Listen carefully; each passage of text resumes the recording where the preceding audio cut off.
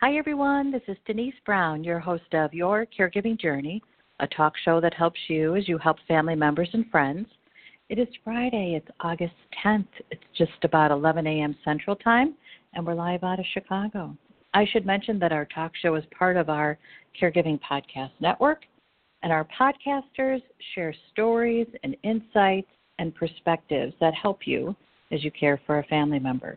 It is the second Friday of the month, so that means that we are having our Change Leaders podcast. So every month, my co-host Lisa B. Kapp and I get together and talk about what's a perspective or a viewpoint, a situation, even a relationship we can change as family caregivers and former family caregivers. We are change leaders. The opportunity for change is ours, and we talk about it every month. Just a couple quick updates for you. We are celebrating Caregiving.com's 22nd birthday, which is like a miracle. Honest to goodness, it is a miracle that we've made it this far, so we're celebrating. And you can drop by Caregiving.com to join the celebration for a chance to win. We are giving away gifts and a grand prize, and the grand prize is a free seat in one of our upcoming Certified Caregiving Consultant training programs. You pick the date if you win. I want to mention that we've actually launched something new yesterday, and it's an ongoing project, and it's called the Caregiving Story Project. As certified caregiving consultants, we learn a certain way to listen to your story, and we'd love to know if it works. So we'd love for you to sign up and spend 30 minutes with one of our consultants. During the 30 minutes, you share a 4-minute story. You can share it from a note, your notes, a script. You can read it to us, or you could just share it from the heart, whatever works for you. After we hear your story, we'll engage in a conversation about it. During the next, it'll take about 30 minutes. At the end of the conversation, we ask you to complete a survey to let us know how we did. And if you want, you can continue working with the consultant. However, it's up to you. The consultant will make the offer. If you don't want to, simply decline. We'd love for you to do this. If you are currently caring for a family member or have previously cared for a family member, you have a story to tell, and we want to hear it. You can go to caregiving.com for more information. If you want to go directly to the page that talks about the project, go to caregiving.com/story. And those are the updates for you. So joining me this morning is Lisa B. Kapp. Lisa is a blogger, an activist, and a dementia caregiving survivor. As a high-tech change consultant, Lisa worked with leaders of global business, governments, and nonprofits. Her passion for empowering strength through transition in her professional work is now focused on those living a care partner life. Good morning, Lisa. Thanks so much for being with us today. Good morning, Denise. And first and foremost, let me wish Caregiving.com a happy 22nd birthday. I'm really excited to be doing a podcast with you this week during your birthday week. Isn't that amazing? I just think, oh, my heavens, how did that happen? Oh, it is, wow. It is amazing. And, I really treasure the year I've spent with you and your work. This work means so much to so many people who connect to Caregiving.com, and I'm grateful that I did. Yes. And I should mention that Lisa is one of our panel discussion leaders and presenters at our upcoming 3rd Annual National Caregiving Conference, which happens November 8th through 11th in Chicago. And we'd love for you to join us. Our early bird rate expires August 31st, something to keep in mind. So, Lisa, Definitely. We've been talking every month about how we can shift a perspective. As change leaders, we have this choice about the perspective or the definition or the viewpoint we embrace. And today we're talking about death. And I actually titled our podcast, What's Life? Because I think really death is a part of life. And it's the conversation that we don't want to have that I think in some way makes life harder. Here's the irony, though. I think what happens during a caregiving experience is that you live with death in such a way that you're battling it that it wears you down. And it feels like death equates our failure in a caregiving situation. When our caree dies, it's because we didn't ask the right questions, or we didn't find the right treatment, or we just didn't do enough. And that makes the experience that much harder. How did you come to terms with death when you were caring for your mom? It's such a great question, because I, like you, share this view that today's podcast, the subject of death, is so very complex. It brings up different emotions. It brings up conflicting beliefs all of us have. Where we've talked about success and hope and courage in our other podcasts, they were emotions and feelings we could control, we could change. Death, the subject of death and caregiving, I agree with you, is about a much more integrated partnership, a coexistence between two or more people. It's not as easy to unilaterally change that view. And I know when I was dealing with my mom, at the point you made, caregivers, by the very definition of their role, are perpetually facing death through their work. So they're constantly reminded of mortality. You know, the rest of us can put that away and not think about it and not have to think about our fears. But as I went through the 18-year dementia journey with my mom, the thought of her death really never put me at peace.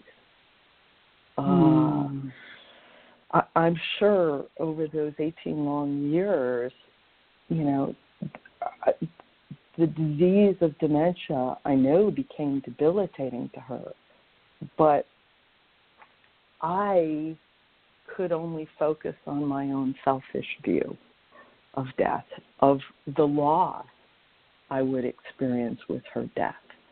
You know, the loss of her company, the loss of the life we built through caregiving that was different than the life my mom and I shared before she got ill. I didn't want to give those things up. And it became very difficult to accept the thought of her death because it meant loss. It's interesting, you introduced it as failure, death equivalent to failure, and I agree with that. Death equivalent to failure in caregiving is such a common feeling. But it's also the ultimate loss, which was hard for me. And I carried that right through into grief. And I think what's exciting about today's podcast subject is you're casting this as life versus death, because it's ultimately going to happen. And our acceptance of that ultimate experience. When I do a workshop around the concept I developed, which stages the caregiving experience, I always begin the conversation with, who here has known someone who's lived forever? And there's always people that start to raise their hand, and they're like, oh, no, I don't know anyone who's lived forever. And yet we believe it's true for us and our family members, that we are the ones that will escape death. Absolutely. And it is, go ahead. I was just going to say, and it is something that brings up this tremendous fear for us. How do we cope with this significant loss? How do we do it? How do we keep going when someone who's very important to us dies? It's almost too much to think about, too much to bear. I think as I was thinking through this in our talk, I was thinking about, I grew up in high tech, so I've been a Steve Jobs follower for years. I don't think he's a role model for the way in which he lived his life, but I've always been very moved by the way in which he shared his journey out loud with all of us through a liver transplant pancreatic cancer and ultimately his death. And he spoke, he was the commencement speaker at the 2005 at Stanford. And when he addressed the graduates, because this was 5 years before his death, he was quite ill, he shared the following thoughts. And I think it's important because I think in this concept of, in a caregiving role, there are two people dealing with the concept of death, and they're going to deal with it differently. So separating it becomes important. So what Steve Jobs said was, remembering you'll be dead soon is the most important tool I've ever encountered to help me make big choices in my life. Because almost everything just falls away in the face of death, leaving only what's truly important. Remembering that you're going to die is the best way to avoid the trap of thinking you have anything to lose, because you're already naked. Death is a destination we will all share. No one has ever escaped it. It is life change agent. You need to have the courage to follow your heart, your intuition, because everything else is secondary. So if we think about the loved one that we're caring for, and I don't know that everybody evolves to the level of thinking that Steve Jobs did when they're facing death, but if we can put in context their coming to grips with their death, maybe as a caregiver, we may think about it differently in the perspective of life. Because our lives do have to go on. Yeah. Yeah. You know what Steve Jobs' last words were? What were they? Oh, wow. Oh, wow. Oh, wow. Isn't that interesting? Oh, wow. Yeah. Yeah. And one of the reasons that I find those words comforting, it's because it feels like he was in awe of what was happening. And I never considered him to be a truly kind human being. No. So I figured if he wasn't. can make it to no, he wasn't. I was trying to be politically correct. If he can make it to heaven, and we all can. That's what I feel like. He's the benchmark. I am kinder than Steve Jobs, so I'm going to make it to heaven. Yes. Well, I do think that we have. Go ahead. It's the leveler. Yeah, it's true. We have to have this relationship with death. And I love that you bring into the conversation this idea that it's two people who might have a very different viewpoint on death. And I think about my mom, and she does not want to die. She knows it's coming, but she doesn't want it. She is not ready. Oh, interesting. She does not want to lose control. And I think for her, the big idea that when she dies, she loses control. She likes to be able to control the family. And it's just interesting to watch what happens because of that relationship she has with death, what happens to the decisions she makes about life, which really goes into what Steve Jobs was talking about. That is interesting. So how do you, as a loved one in a caregiving role, help her? Yeah, how do I? Would you come to Chicago and have lunch with me and my mom? Oh, my heavens. Well, it's interesting because unless the individual you're caring for, a loved one, or even if you're a professional caregiver and it's someone in your care, how do you help them come to grips with that concept when you're dealing with your own emotional baggage of it? That is a very interesting question. If they see no good in it. Yes. And control's a tough one. Yes, right. here's what's interesting about my mom. She is the bereavement minister at her church. She helps families plan a funeral after their loved one has died. And I've tried to use that over the years to start a conversation. And I've not really gotten very far until this year. She fell in January. There was something about the fall that kind of opened up the door. So I was able to have a conversation with my parents about their wishes regarding their funeral. Mm-hmm. And what was interesting is the conversation got much farther than it's gotten in the past. We got as far as what type of mass and wake do they want, and where do they want to have the lunch after the funeral mass. They both pulled out their iPhone when I asked about lunch to search local restaurants to see who has a nice private dining room and a good menu. They didn't quite figure out which one, but we got that far. I thought that was awesome that we got that far. That is. We still haven't made the final decision about cremation, although they are leaning to cremation because I continued the conversation with my younger sister, and I suggested that cremation would be a good idea. And she said, you know what, I would love to have some of their ashes. And I said, that's a great idea. We could split the ashes with each of the children so everybody has a little bit. And I said that to my parents. They're like, oh, that's such a lovely idea. I think we'll do that. But they still have not committed.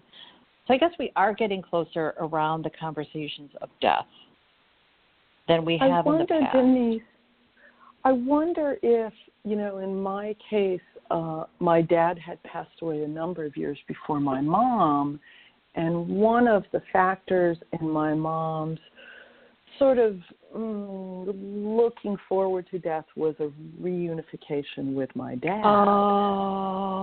I wonder if when parents are alive together, if that fear is deeper. If they don't see the next part. Well, you know what? This is actually interesting. You know what I think it is? My mom will be so mad if she dies before my dad. She will just be pissed. Yes. Really? Yes. She wants to win that battle of who goes first. She wants to go second. Oh, wow. So it's not just control, but it's winning with your mom. That's good. Yes. She wants to win. Oh, my gosh. Yeah. Wow. Oh, interesting. Well, I applaud the progress you're making because these discussions are difficult, and especially when a caregiver like yourself is dealing with their own issues of facing their death, facing our own mortality, et cetera. Can you talk a little bit about how you're feeling as you're having these discussions? I feel this pressure to get the conversations secured, I guess. I feel the pressure to get the information from them. I feel the pressure to get it before it's too late. So during the conversations, I'm not really focused on myself because I need to get this information. There's always that voice in my head, I need to get this information. I do think that because of our work, we have a tendency to talk about death more than anybody else and experience death more. And the older we get, I think we experience death more than, obviously, younger people. Yeah. How do you and your husband talk about it? Well, in our cases, he lost his mom at a very young age, and my dad passed away much younger. So we dealt with one parent each, older. And I think the lessons we learned through each of those experiences was about preparing ourselves early. Yeah. Having the discussions that you're having with your parents among ourselves at a much younger age, having all the paperwork that children of parents they're caring for are having to do under duress. those kinds of things. So I think we have, and our view of assisted living and elder care living, which I think is true of our generation, is changing. That yes. it is more proactive than it is reactive in our case. And in our case, we have no children. So we look at each other and say, okay, who's going to do this for us? Yeah, right. Yeah. But, you know, as you and I sort of turn this around and we think about, you know, the ones we're caring for facing death and their definition and emotions and feelings about death, we have to think about ourselves. We need to think, I mean, grief is going to hit us after death of a loved one, but when we think about that death in caregiving while our loved ones are still alive, the only prism we have to look at our emotions through is life's prism, right? Yeah. We're not facing, as Steve Jobs said, we don't understand the depth of those feelings that the individual facing death is. Whether they accept it or not, we're not feeling those things. So how do we deal with it? It's interesting you said you put it aside when you're having these discussions with your parents. Caregivers are so good at putting aside their emotions. Yeah. That's true, isn't it? Holy Hannah. Yeah. Absolutely. Yeah. Yes. You know what's interesting, when I would go with my parents for my dad's regular checkups with his bladder cancer, I really felt like I was the one that absorbed the news so that they could feel the news. I would take the notes. I would make sure the diagnosis was correct. I would take all the follow-up information, and then I would just let them feel it. And I would deal with how I felt about it later. You're right. We set it aside. We set it aside. You know, the one. Yes, absolutely. Absolutely. So when I think about my own death, I started a conversation with my oldest niece probably 6 years ago about my own personal wishes. What I want, what would be important to me. I think the thing that looms for me is, will I achieve what I want to achieve during my lifetime?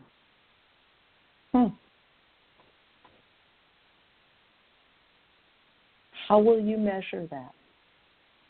Well, that's a good question. I think, honestly, okay, so this is how I'll measure it today. I will feel like I've achieved what I need to achieve when debt is not, I honestly, I think death and debt are, you know what I'm trying to say, are the two things that kind of make me think, oh my gosh, when I have no debt and when I don't worry that debt will be part of my life, I will feel like I've achieved. To me, that's a successful business. I've got over that debt hump.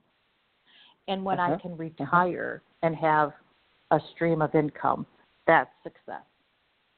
That's success. That's outstanding. That's a very clear measure. Yes. Interesting. Yes. Interesting.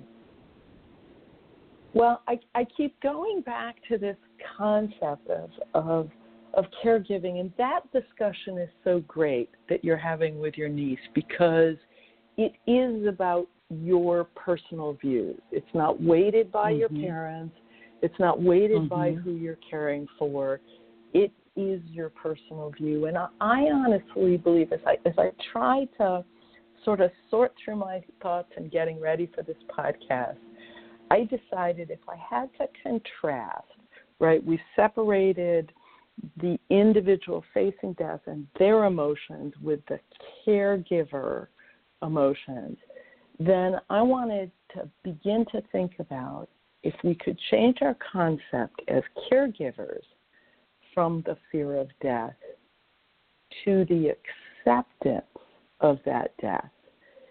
And the reason is we as caregivers help others fulfill their life journey. So when it comes to whoever will be your caregiver, Denise, if they can help fulfill that definition of your care journey, then they've been successful, and you have as well. Right? How, can we? Yeah. It's simple because, as Stephen Jobs says, it's simple, but it's really complex. We have to define what's really important in death and accept it. Yeah, that's awesome. I also think because I know that death is a part of my life, I want to make sure I do the most I can within each day. I've been given the gift of another day. What am I going to do with it? Absolutely. Absolutely. There's this great exercise a consultant in this field uses all the time, and it's the simple question of, if you only had 24 hours to live, what would you do? And it's a personal question because each of us answer it differently. I'm sure everyone in the first few of those answers will be, I want to spend time with family. But again, it's about time and valuing time, exactly what you just said. So what would you do?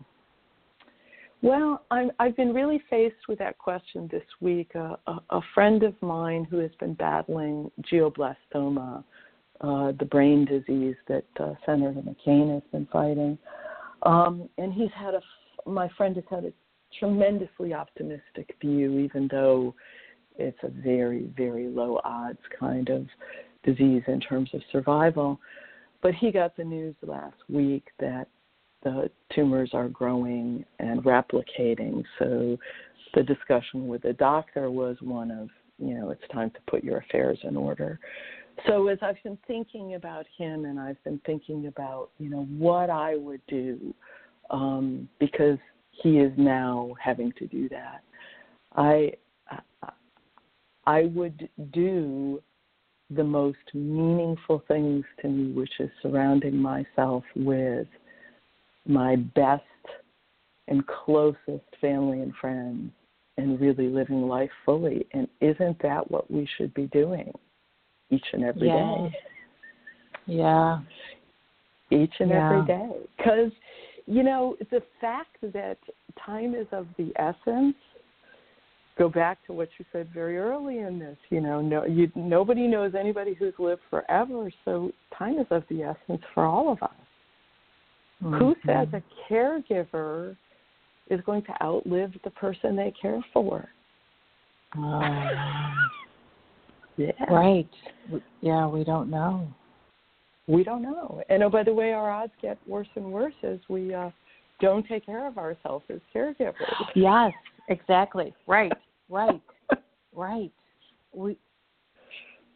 Because we set that aside too.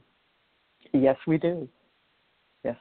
And we set it aside for another time, which is interesting. So we set aside our feelings for another time. We set aside our health for another time. And the time is now, because that's the time we have. So we've got just about a minute left. As Stephen Jobs says, oh, wow, oh, wow, oh, wow. Yeah. Isn't that so comforting to hear those words, though, because it makes you feel like, I kind of want to see that. I'd like to know what that is, what that looks like.